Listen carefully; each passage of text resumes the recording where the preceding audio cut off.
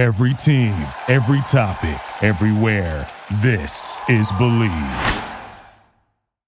Hi, this is Joe Castellano from thesportsvirus.com. Welcome to the Inside China Basin San Francisco Giants baseball podcast on the Believe Podcast Network, featuring players like all-star catcher Buster Posey. It's about, just going out and trying to have passion for the game that I've loved since I was a kid. Inside China Basin is brought to you by Sun First Solar, known for delivering solar excellence since 1984 and recently voted Best Solar Company in Marin County. We're also brought to you by TPC Harding Park, the only public golf course in San Francisco offering golfers the opportunity to play where the pros play. Coming up, we're going to talk to San Francisco Chronicle columnist John Shea, who is also the author of the book 24 Life Stories and Lessons from the Shea Kid, Willie Mays. But first, I want to tell you about my favorite golf course, TPC Harding Park in San Francisco. It was an awesome PGA championship at TPC Harding Park in San Francisco, won by Colin Morikawa. We'll always remember the shot he hit on the 16th hole. And now the course is open to the public. And if you're a resident of San Francisco, visit TPC Harding Park and purchase your 2-year resident card, giving you immediate savings on golf and other programs at the park. Cut your green fees in half by purchasing your card today. Visit www.tpc.com/Harding Park for more information. Coming up, we're going to be talking about the Giants being in the playoff hunt. And think about it. With Major League Baseball getting close to the postseason, the NBA and the NHL in full swing of the postseason, we want to remind you that our partners at Bet Online have you covered. Take full advantage of sports being back and get in on the action with hundreds of odds, futures, and props for you to bet on. And there's always the online casino as well. It never closes. So head to betonline.ag today and sign up to receive your welcome bonus on your first deposit. Again, that's betonline.ag and sign up today. BetOnline, your online sportsbook experts. All right, let's get to the conversation with John Shea from the San Francisco Chronicle. Well, John, we have a lot to talk about as far as the contending San Francisco Giants. But before we get to that, just wanted to touch again on your book, 24 Life Stories and Lessons from the Shea Kid, written by yourself and Willie Mays. And we talked about it at length on a previous podcast, which you can go back and listen to that actually in our archives. But I did want to get some information about how it's doing. I know it's on the New York Times bestseller list, so it has to be satisfying to have that much success with the book. Oh, definitely. It's been quite a ride. Even during the pandemic, it's been doing quite well. You're right. It was 13th on the New York Times bestseller list, nonfiction, and for a whole bunch of weeks it was number one on Amazon among baseball books and baseball biographies, and there's in the Chronicle and the Marin Independent Journal and all the Bay Area news group papers, they run on Sundays the top Bay Area independent sales and Northern California independent sales, and it was ranked quite well there as well. And obviously the key, Joe, is to ask Willie Mays to be your co-author, right? Right. I would think that he's pretty happy about it, too. And, I don't know that he ever thought about having a book out there. So, I would think that he also has a great feeling of success that's, coming your way with the book. Yeah. In fact, I just visited him the other day at his home, and, he's doing well, and obviously wishes there was some baseball to go to instead of just watch and listen to. And he was really engaged throughout the entire process, and it was so wonderful because I spent more than 100 hours with him for the project, and he just wanted to see it done right, and we were both kind of on the same page, making it maybe targeting a young adult audience, but kids and old timers who saw him and anyone in between, we obviously knew that there was a desire to, catch his stories and life lessons, because he's Mays, and, there's only one Mays. And So it has all new, material and all this photography from Brad Mangin and the copy editor Kurt Aguilar, who is a Mays and baseball historian. Just these two guys really helped so much to make it so unique, and we're pretty happy with how it turned out. And when I hear from Willie's inner circle buddies who say, "Man, this is really sounded like Willie," it's almost like you're in the room listening to him tell these stories, because they know what it's like. So for me to put it on paper and in book form, and to have that response from those people was quite gratifying. Yeah, it's a great book, John, and I recommend it highly recommend it to every baseball fan. And, just in the last week, we lost a couple of his fellow Hall of Famers, and Tom Seaver and Lou Brock, and we'll be talking about them later. I want to get to the Giants, and you just recently wrote a story here about the Giants having no Cal Ripkins on their team, another Hall of Famer. And that anniversary came up of him breaking Lou Gehrig's record, and that really sums up the way the Giants play this year, because it's a lot of platooning, and players have to step up. But you're not going to play every day if you're in this lineup. You're gonna have matchups, and you have to come through in those matchups. And it's been an interesting season so far with this team in the hunt, where a lot of people did not predict that. So what have you thought overall just about the way the Giants have played this year? Yeah, you're right. Well, they're doing better. I mean, they started so terribly and sloppily that you would think that we wouldn't ever get to the point where we would be in September and we would be talking about the Giants as contenders. But it's only a 1 month season, a 2 month season, and all you really need is one good month. You just kind of hover around 500, and you could be in. You could have a losing record when 16 out of 30 teams make the playoffs, and with only a 2 month run, you just have to get hot for a little bit, a few weeks. And that's kind of what the Giants are now, give or take a series against the A's, give or take a series against the Dodgers. But, they've been playing well overall, and suddenly, their rotation is getting a little better, giving the opportunity for the team to stay in it, through the middle innings. And of course, the bullpen, more times than not has been lights out. And the offense, are you kidding me? What? You and I have never seen. I mean, I guess we got to go back to the early 2000s with Bonds and Kent, when they were scoring 5+ runs a game. But now they're doing it with guys that, they're not Bonds and Kent. They might not be on the Hall of Fame ballot. And here they are. They're scoring a whole bunch of runs, and they're manufacturing runs, and they're hitting home runs, and they're scoring runs at a clip that nobody expected. And they've been leading the majors in hits. They've been top 3 in runs scored. And you're right. You mentioned Cal Ripken Jr. on the day of his 25th anniversary of passing Lou Gehrig. What was it? 2,131 straight games. Gabe Kapler rests 3 of his best players, Belt, Crawford, and Dickerson. And 3 weeks left in the season. And, imagine that. Well, Cal, we're going to give you a rest today. A right-hander's throwing. And no, a lefty threw when, Crawford has a little hamstring anyway. But Belt is their best hitter, and Dickerson, one of their hottest hitters.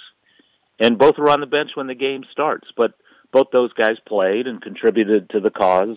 Belt with a pinch homer and Dickerson a sliding catch. And that's how they're doing it. They're just piecing together a bigger than normal roster and using everybody, definitely platoons, definitely matchups. And I guess the beauty of it is the older guys are buying in, at least publicly. Belt and Crawford and, Longoria saying he pays attention to the new wave hitting coaches who are using a bunch of video, a bunch of technology, talking about the strike zone approach, which basically is don't swing at anything in the zone that you don't think you can crush, even though it might be a strike. Don't force the issue. Wait for a pitch that you can crush. And if you don't get one, you don't get one. But when it comes, you got to be ready.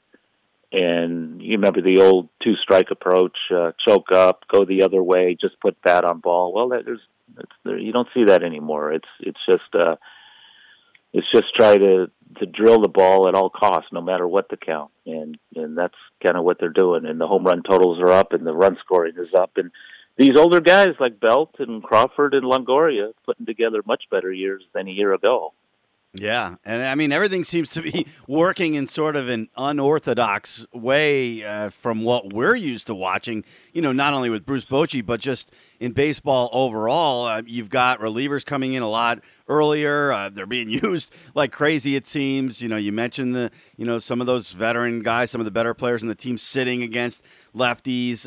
Sometimes it seems with Kapler that we're just shaking our heads saying, why is he doing this? But, for the most part, it seems like it's working. Like you said, they're scoring a lot of runs. The ball's flying out of the ballpark. It seems like Oracle Park is playing differently now as well. The wind is not blowing in as much when they shut the archways. So it's a whole different ball game this year that everybody's trying to get used to, I guess. Yeah, and it's just they only played 2 exhibitions, both against the A's, instead of 30, instead of an entire month. They only had a couple of weeks of spring training, too. And it took 2 or 3 weeks before a starting pitcher even qualified for a win. You have to go 5 innings, and these starters were going 3-4 innings, and it took them a while for anyone to get to 5. Took a while longer for anyone in the rotation to actually win a game. and now it seems that you have so many darn relievers and all these lefties, righties, and you have 2 different lineups, one against lefties, one against righties. And, I wouldn't say, hey, it's working, because they're still not at 500. They're 20-21 as we speak. Yeah. But in this new world order, that puts you right smack in the middle of the wild card hunt. I mean, let's forget about second place in San Diego. They beeped up at the deadline, and it's going to be 1-2 Dodgers Padres, and then in the Central you have the Cardinals, you have the Cubs leaders, and then in the East you have the Braves, and the Phillies are in second. But I mean, you could count 6 teams. Say the Dodgers, Padres, Cubs, Cardinals, Braves, Phillies. If that stands, that's the top 2 in every division make the playoffs, and then plus 2 wild cards. Well, you could count 6 teams with 3 weeks to go who are right there for the wild card. I mean, in the Giants and the Rockies, of course, and the Brewers and the Reds in the Central, and even the Marlins and the Mets in the East. So that's 6 teams for 2 spots, and the Giants are going to have to do a little better than sub 500 to get there, I imagine.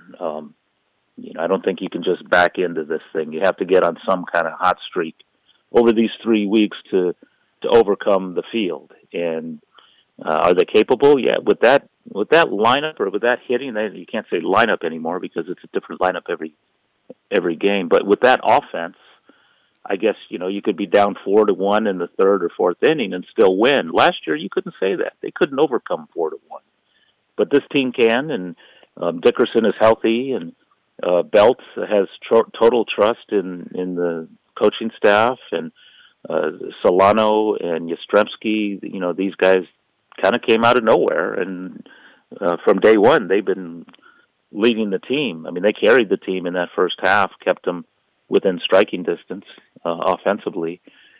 So yeah, it's a strange thing to say that we're in September and the Giants aren't 20 games out like they have been the last 3 years because of an offense that just was stuck in first gear.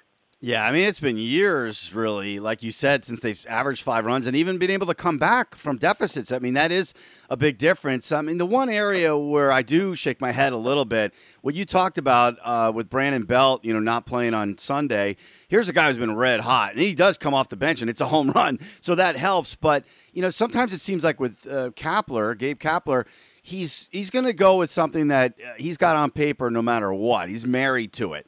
And I think a lot of times a manager has to go with his gut. Now, he maybe is kind of changing that a little bit during the year. He stayed with Johnny Cueto past 100 pitches and kind of tested his limit a little bit.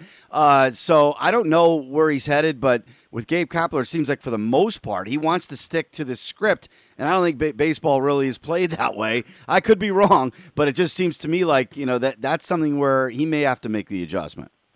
Well, especially, say, we're in October, and they're facing a lefty. Does that mean you rest all these hot-hitting lefties? Yeah. I mean, these are must-win games, but I think he might manage a little differently then, because now it's not all about resting a lefty versus a lefty. It's also getting Belt off his feet for, a few innings to rest. And, I wrote this in today's Chronicle, but, it's not about playing every game like Ripken did. It's about being fresh every game. So Belt didn't start, but late in the game, he enters as a pinch hitter and cranks one over the wall in right field, and 3-2 now becomes 4-2, a little cushion with the lead, helping the bullpen a little bit. But that's what he meant, that, it's just about keeping these guys fresh instead of, playing them into the ground, which you would think would be impossible over only 60 games. Yeah, exactly. But still, the shortened spring training, the extra injuries you see, you in fact, Austin Slater, one of the team's best hitters, he mentioned it just recently, saying, the shortened spring has caused aches and pains. He's got an elbow, he's got a groin, and maybe longer regular spring training, this stuff wouldn't have happened. But, you're kind of in play mode right away, and less time to get ready. So, some people are, need more time. And anyway, especially starting pitchers. But it's, I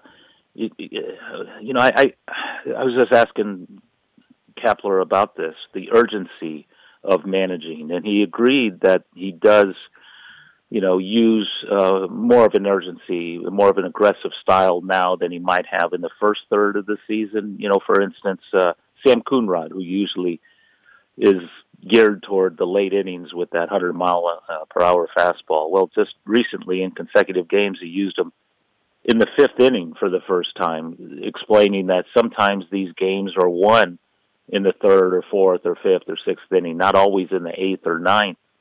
And, the other day pulling Trevor Cahill in the third inning instead of letting him work through his problems. And he was coming off a hip issue anyway, and he went to the bullpen, and the bullpen saved the day and maintained the lead, and the Giants went on to win. But, that's an example of managing with urgency and getting that guy out if there's any doubt, and going to the bullpen, and whether, I think it's 7 or 8 relievers later, they won the game.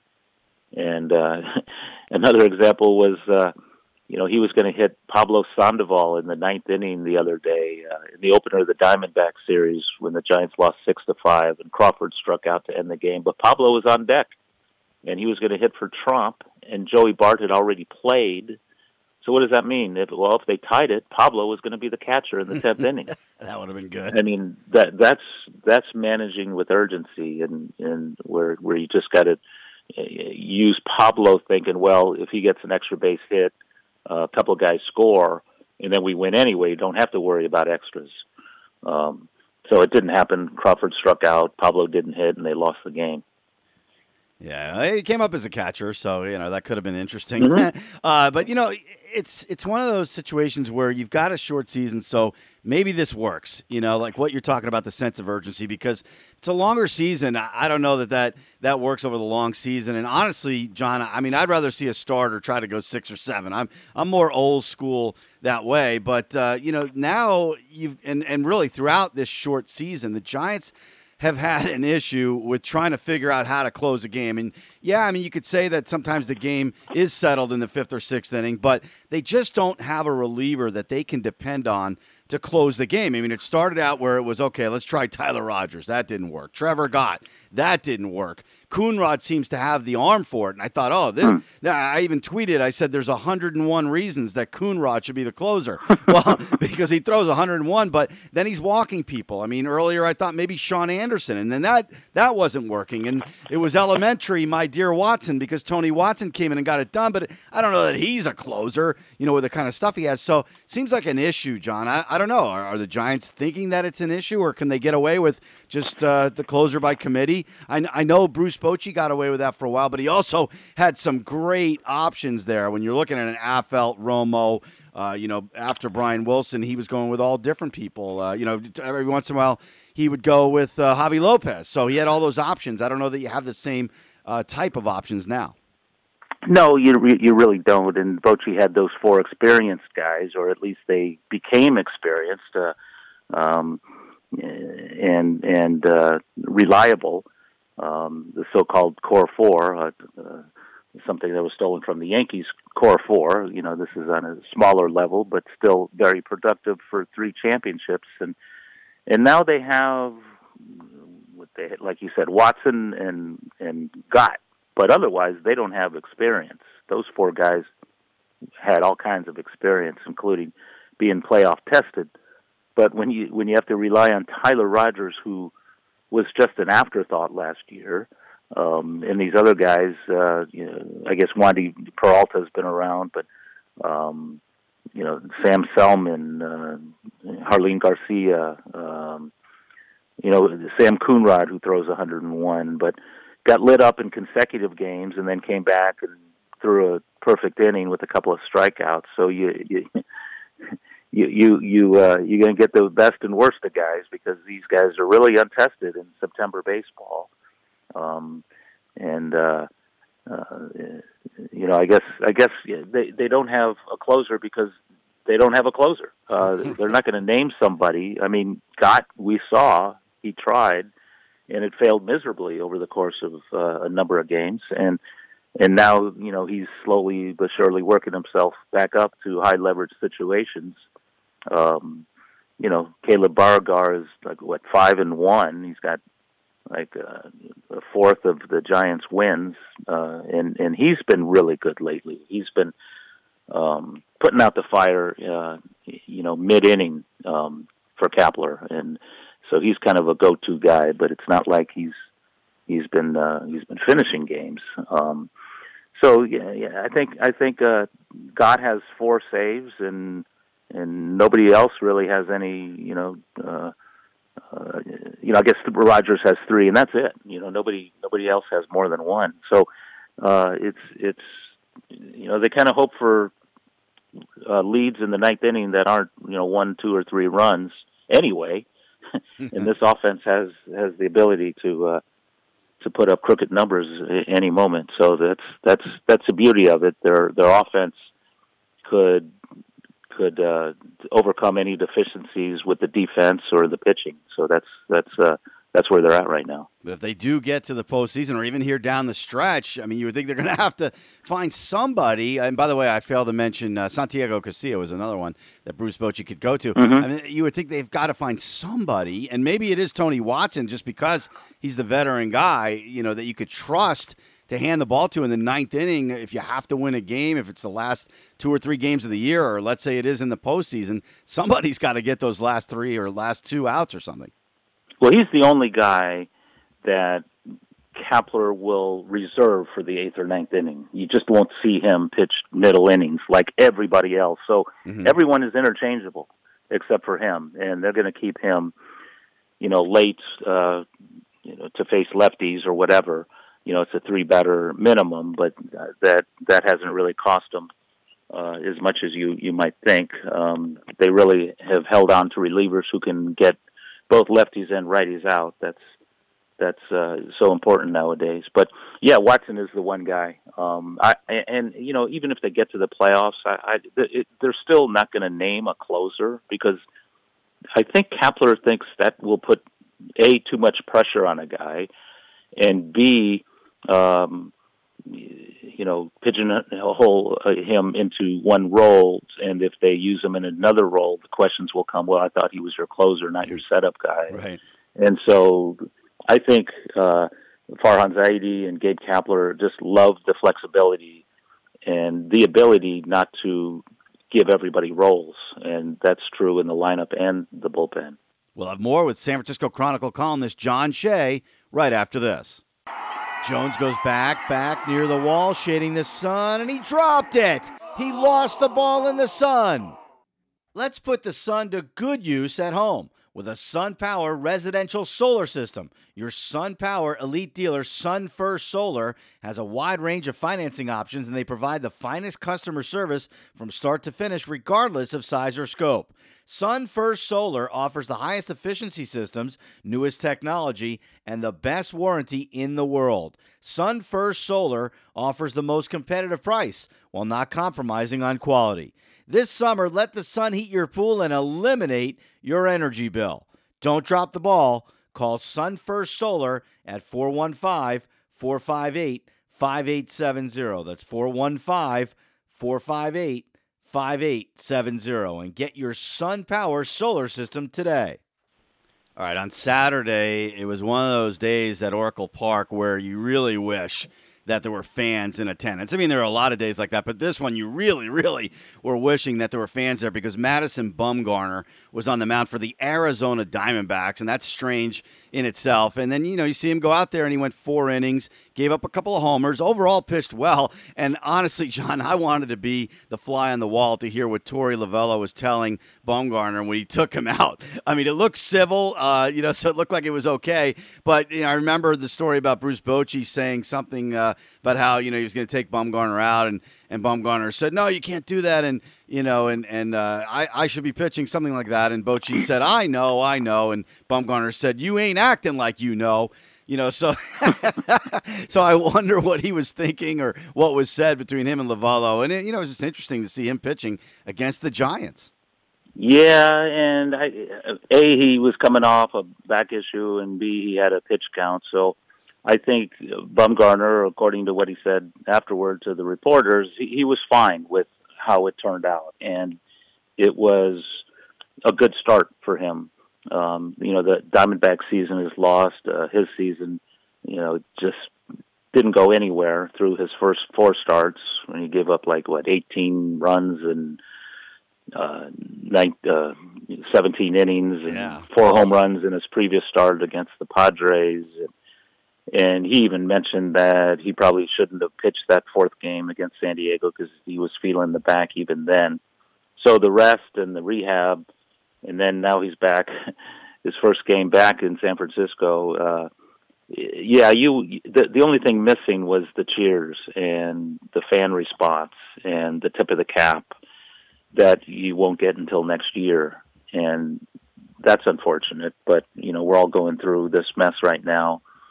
And for a lot of these young Giants, I think it is almost easier for them not to deal with the added pressure of playing in front of a big house. This is all kind of like scrimmage games or amateur ball when they played in front of nobody. And there was no pressure except the pressure you put on yourself to succeed that particular day.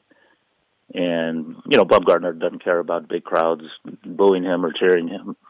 And, 4 innings, couple of home runs. I think it's a start for him to get back to where he needs to be. He had a tick or two higher on his velocity instead of 87, 88. He did hit 90. So I think he'll be motivated. It's a 5-year deal with Arizona, and I'm sure he'll be motivated to do what he needs to do in the offseason to get back to being Bumgarner next year. So the Giants will face them a bunch of times. Fans will be able to see him a bunch of times because they're in the same division. And I think with Bumgarner, I was asking him on Zoom, and he spoke about how it was really difficult to put all the emotions aside. He did, obviously, but coming back here and watching the Giants host the Diamondbacks, the previous weekend, or a couple of weekends earlier, I guess, he thought about it. He thought about the time in San Francisco. He said, how could you not? They're so glorious. And and in the championships and what he did in 2014 and the World Series MVP, putting the team on his back.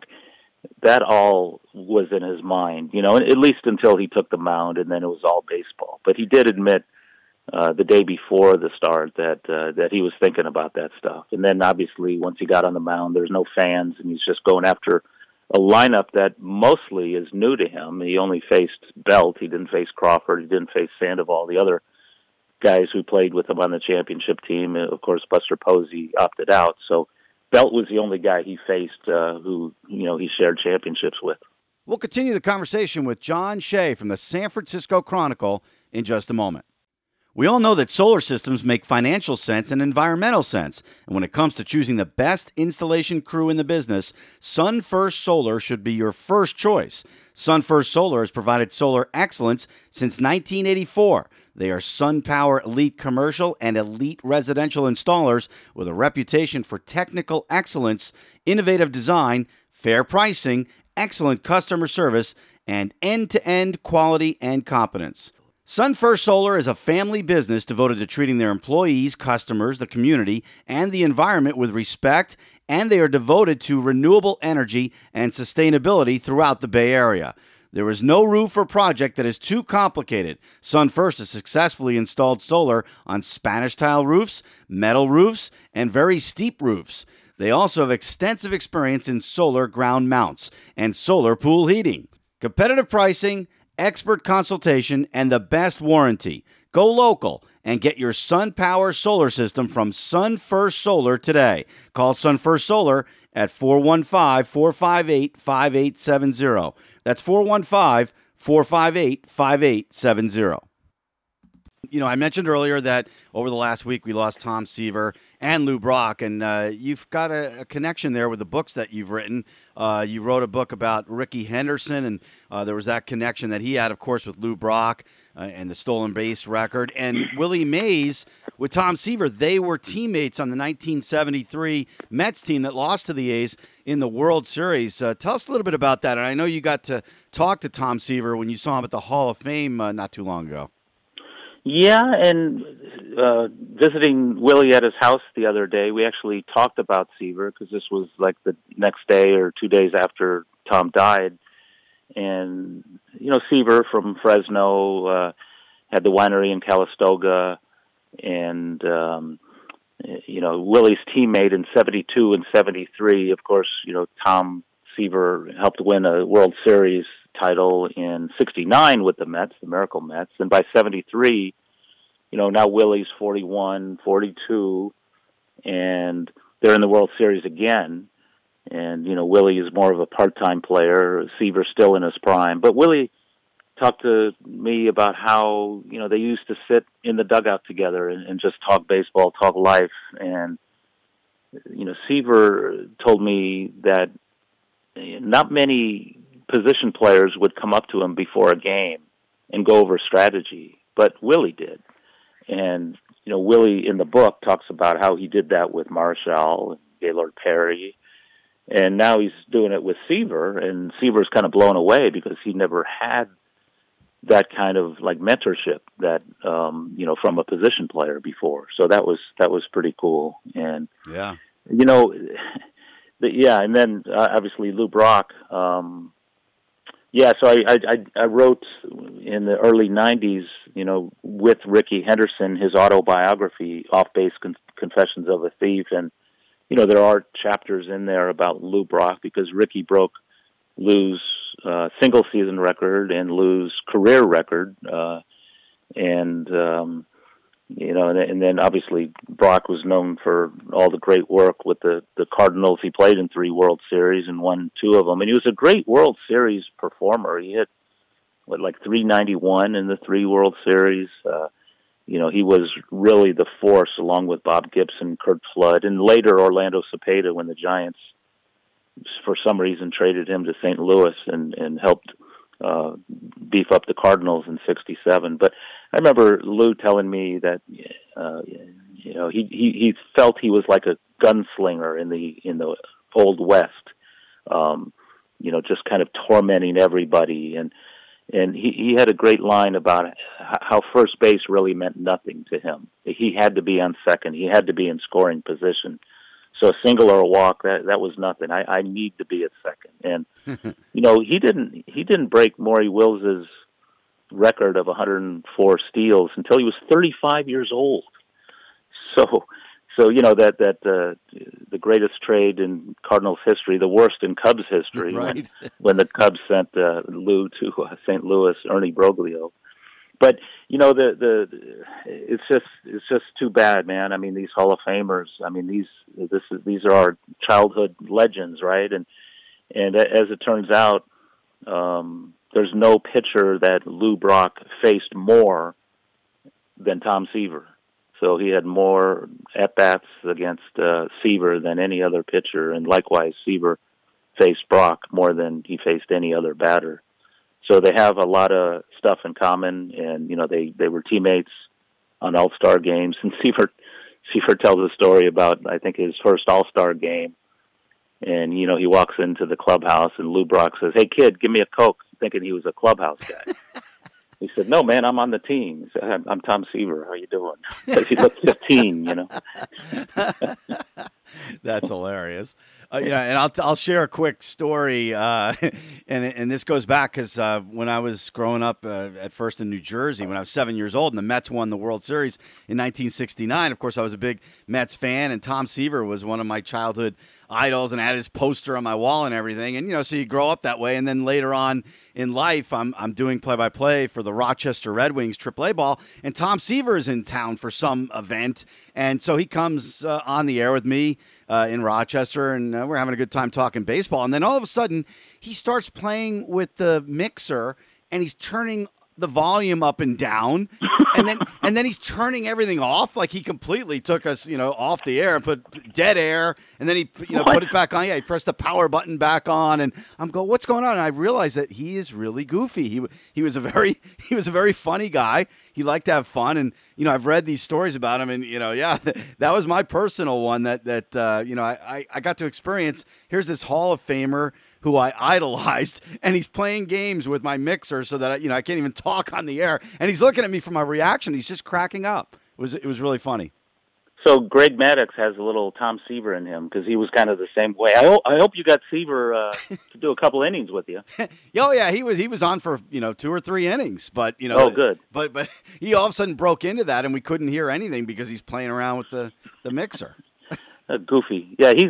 I'll never forget the time I spent with him at Cooperstown while at the Grand Hotel on the lake. All the Hall of Famers, their families are pretty much inside on the veranda, but a few of us took a walk on this huge lawn out in the back, and Seaver spotted us and came up to us. And for the next hour, we were talking. And at that point, I was asking him about Willie Mays, but mostly it was about wine and his love for wine. And it wasn't just the baseball talk. And in fact, I still have a bottle of GTS Cab from '07 that I'm holding on to for a special occasion.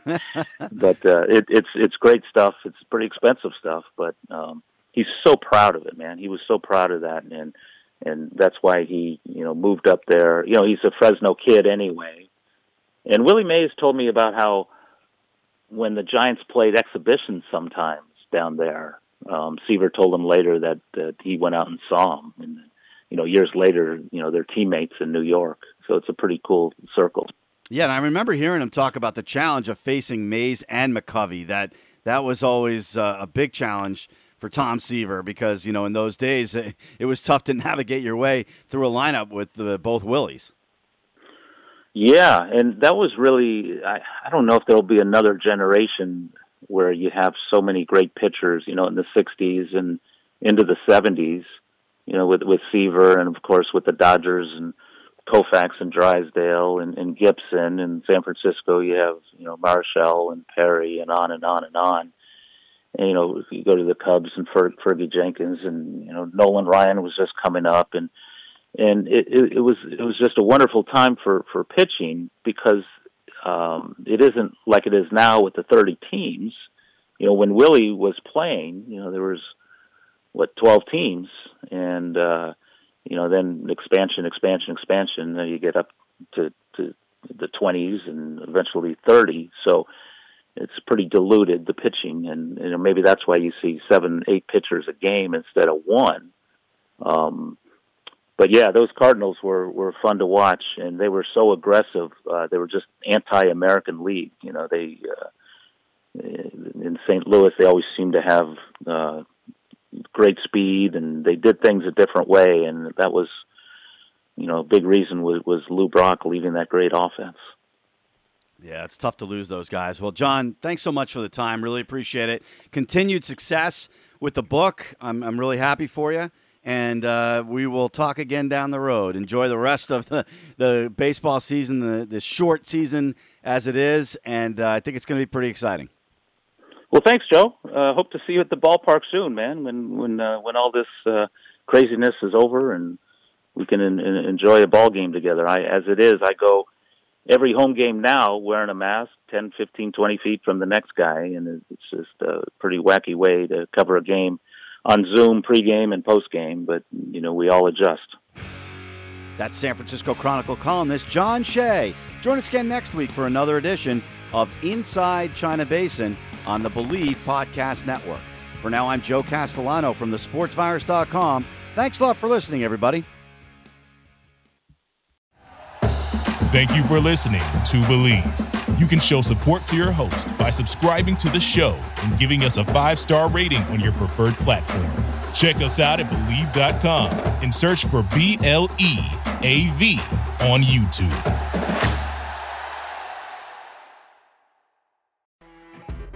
When you're listening to a true crime story that has an unbelievable plot twist that makes you stop in your tracks? That's what our podcast, People Are the Worst, brings you with each episode. I'm Rachel.